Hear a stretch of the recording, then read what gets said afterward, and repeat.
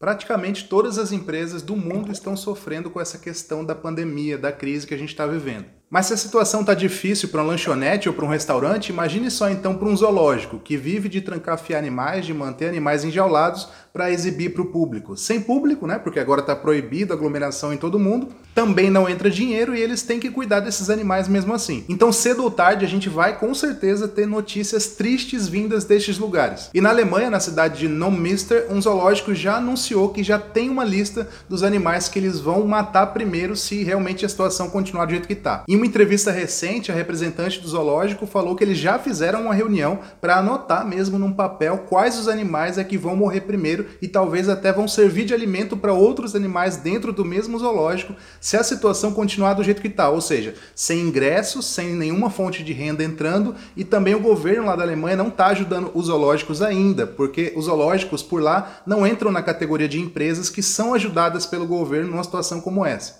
Então essa entrevista que o pessoal do zoológico deu, na verdade, também serve um pouco aí para pressionar o governo, porque eles estão pedindo, né, não só esse zoológico, mas sim a Associação Nacional dos Zoológicos lá da Alemanha, está pedindo uma ajuda do governo de 100 milhões de euros, algo em torno aí de 573 milhões de reais. É isso mesmo, mais de 1 bilhão de reais para poder socorrer esses zoológicos aí de todo o país, de toda a Alemanha. Isso porque, diferente de outro tipo de empresa, né, por exemplo, um restaurante que de repente pode fechar as portas e não tem tanto gasto fixo rolando ali, claro, tem aluguel, tem os salários dos funcionários e tudo, mas não é como um zoológico que os animais continuam com a mesma demanda de sempre, que é cuidado veterinário, comida, né, tratadores e tudo mais. Então a única solução que eles estão vendo agora, nesse momento, é que talvez eles tenham que matar alguns animais e talvez todos, se tudo continuar assim. É uma forma de pressionar o governo, é óbvio que o governo da Alemanha não vai deixar isso acontecer, porque seria muito impopular, não é verdade? Mas de qualquer maneira é um desdobramento aí do que acontece quando a gente aprisiona animais, né? Assim como tudo indica que começou a pandemia por aprisionar animais, veja só que ironia, agora também aprisionar animais para exibi-los para o público também causa danos muito fortes aí para os animais. E aqui no Brasil, o Zoológico de São Paulo não chegou ainda nesse nível, mas já está divulgando lá no site deles venda de ingressos para a pessoa ir ao zoológico depois da pandemia. É óbvio que eu não indico que você vá a zoológicos, porque zoológicos, como eu disse no começo, vivem de expor animais enjaulados. Eu só estou falando isso aqui para você saber que pode acontecer essa situação aqui no Brasil também, porque o Zoológico de São Paulo, apesar de ser